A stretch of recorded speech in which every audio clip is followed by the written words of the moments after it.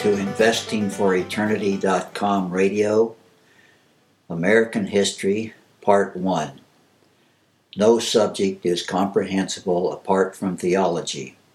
Life is about God, about becoming friends with Him and learning to love Him with all our heart, soul, and mind, and to love our neighbors as ourselves.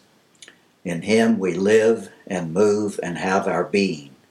History is His story, and we live and move and have our being in that story. Any aspect of history can only be understood in terms of God's purpose, so we must begin the study of American history in the Garden of Eden and follow its course through Bethlehem to Europe and then on to North America. In the beginning, God created the heaven and the earth. And He created man in His own image and pronounced him very good. So in the beginning man was not only good, but very good. And God mandated that he take dominion over the earth to care for and cultivate His beautiful creation. But man disobeyed God's command to not eat of the tree of the knowledge of good and evil, and he became not just bad, but very bad. So bad that God repented that He had made man and brought a flood to destroy all but one man and his family. Though Noah was a just man, nevertheless he and his posterity were still afflicted with the sin nature inherited from the first man, and consequently faced death if no remedy was forthcoming. God provided that remedy in the person of His Son, Jesus Christ, who died to pay the penalty for man's sins and saves whosoever believes on Him. Man's fall into sin did not rescind the dominion mandate, nor God's other purposes in creation, but only frustrated man's ability to fulfill those purposes. Christ came to restore man to fellowship with God so that he can learn to love God with all his heart, soul, and mind, and his neighbor as himself, and rule over creation in accordance with God's original intent.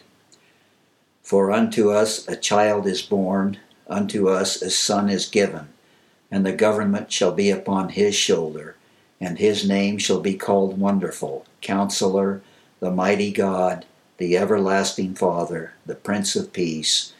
Of the increase of His government and peace there shall be no end. And His kingdom will be established with judgment and with justice from henceforth even forever. Hark the herald angels sing, born that man no more may die. It came upon a midnight clear. For lo, the days are hastening on, by prophets seen of old, when with the ever-circling years shall come the time foretold, when the new heaven and earth shall own the Prince of Peace their King, and the whole world send back the song, which now the angels sing. Joy to the world, the Savior reigns, no more let sins and sorrows grow, nor thorns infest the ground. He comes to make His blessings flow, far as the curse is found. He rules the world with truth and grace, and makes the nations prove the glories of His righteousness and wonders of His love. These Christmas hymns, celebrating the birth of Christ, cannot be fully appreciated apart from the understanding that His everlasting rule in heaven and on earth commenced with His first advent. Prior to Christ's birth, the vast majority of humanity was enslaved by cruel tyrants and lived in poverty and darkness. Then, as Jesus began to preach and to say, "Repent, for the kingdom of heaven is at hand," the people which sat in darkness saw a great light. The kingdom of heaven is like unto leaven, hid in 3 measures of meal, till the whole was leavened. Through the centuries since that time, countless Christians have given their lives for the advancement of that kingdom because of their love for God and faith in His promises, and because they valued liberty for themselves and their posterity above their earthly lives. We are indebted to God's grace and their selfless dedication to the advancement of His kingdom for the liberty and prosperity that we Christians in the West have enjoyed until recently. The Christians who fought for liberty in the Reformation and the American Revolution were not afflicted by the false dualism which plagues many American evangelicals today. The dualism which posits a sharp dichotomy between body and spirit and leads to a misguided life of hyper-spiritualized privatization of the faith and radical individualism with no regard for community. The idea of separating the material from the spiritual never occurred to our American Revolution forebears because the two are inseparable and mutually dependent on one another. Loss of property rights and civil freedom will bring loss of religious freedom and vice versa. All of the apostles except John lost their lives as martyrs. According to Fox's Book of Martyrs, the Emperor Domitian ordered John to be cast into a cauldron of boiling oil, but the oil did him no harm. Unable to kill John, Domitian banished him to the Isle of Patmos. In the 1st century A.D., God directed the Apostle Paul and his companions westward into Europe, which became the bedrock of Christendom. Charlemagne, emperor of Western Europe at the turn of the 9th century, realized that Christian religion and education was a necessary foundation for civil order as God intended, and promoted both in Germany and France. Alfred the Great, King of England during the late 9th century, ruled in accordance with Mosaic law and the Golden Rule, which elected rulers of tens, fifties, hundreds, and thousands. Earls ruled over shires, comparable to counties in today's United States. The earls had assistants known as shire reefs, from whence we get the word sheriff. Alfred's laws, that is, biblical law, became what is known as English common law, with provision for habeas corpus and trial by jury. In 1215, English barons forced King John to sign the Magna Carta, establishing the principle that all men, including kings, were under the law of God. John Wycliffe, 1331 to 1384, the morning star of the Reformation, was the first to give Englishmen the Bible in their own tongue. John Huss was martyred for promulgating Wycliffe's teachings in Bohemia. In 1517, in Wittenberg, Germany, Martin Luther posted his 95 Theses, condemning the practice of selling indulgences.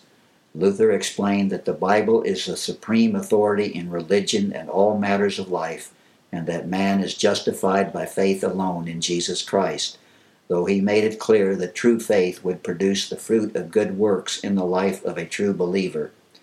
Luther translated the first German Bible in 1534. In 1540, Sweden, Norway, and Denmark became Lutheran nations. The Roman Catholic Church comprised the vast majority of believers throughout Western Europe in the Middle Ages, and consequently, despite false teachings such as Mariolatry, purgatory, and ultramontanism, its ranks included many sincere and devout believers as it does today. Unfortunately, evil beasts, including some from the Antichrist of the ages, the whore of Babylon, acquired many positions in the ruling hierarchy of the day, from the lowest priest to the Pope. This corrupt Roman Catholic hierarchy was the most visible manifestation of Antichrist at the time of the Reformation, and the Reformers called it such and fought and defeated it. William Tyndale, to whom we are indebted for most of the King James Bible, gave his life that English-speaking people could read the Bible in their native tongue. He had no wife or children and was strangled and his remains burned in 1536. Tyndale's Bible was instrumental in the English Reformation and the rise of the separatist movement in England, and in 1620, 102 of these separatists left England for America in their quest for freedom. They were blown off course from their intended destination of Virginia to an area in New England that had been inhabited by the savage Patuxet Indian tribe until 1617, when the entire tribe except for one was wiped out by a plague. The lone survivor, a man named Squanto, had been captured by an English explorer in 1605 and taken to England, where he learned to speak English.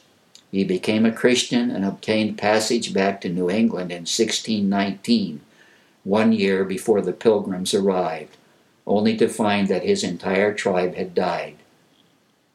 He joined the nearby Wampanoag tribe, and in the spring of 1621 discovered and befriended the Pilgrims and taught them how to grow corn and hunt game, invaluable lessons since nearly half the Pilgrims had perished from starvation and illness that first winter. He also taught them to trap beaver and harvest the pelts for income, and helped them secure peace with the surrounding Indian tribes. Governor Bradford appointed a day of thanksgiving to God in the fall of 1621 and invited Squanto and the Wampanoags for a feast and celebration of God's deliverance. Bradford wrote that Squanto was a special instrument sent of God for their good beyond their expectation. I'm Donald Crumb. You've been listening to InvestingForEternity.com Radio, American History, Part 1.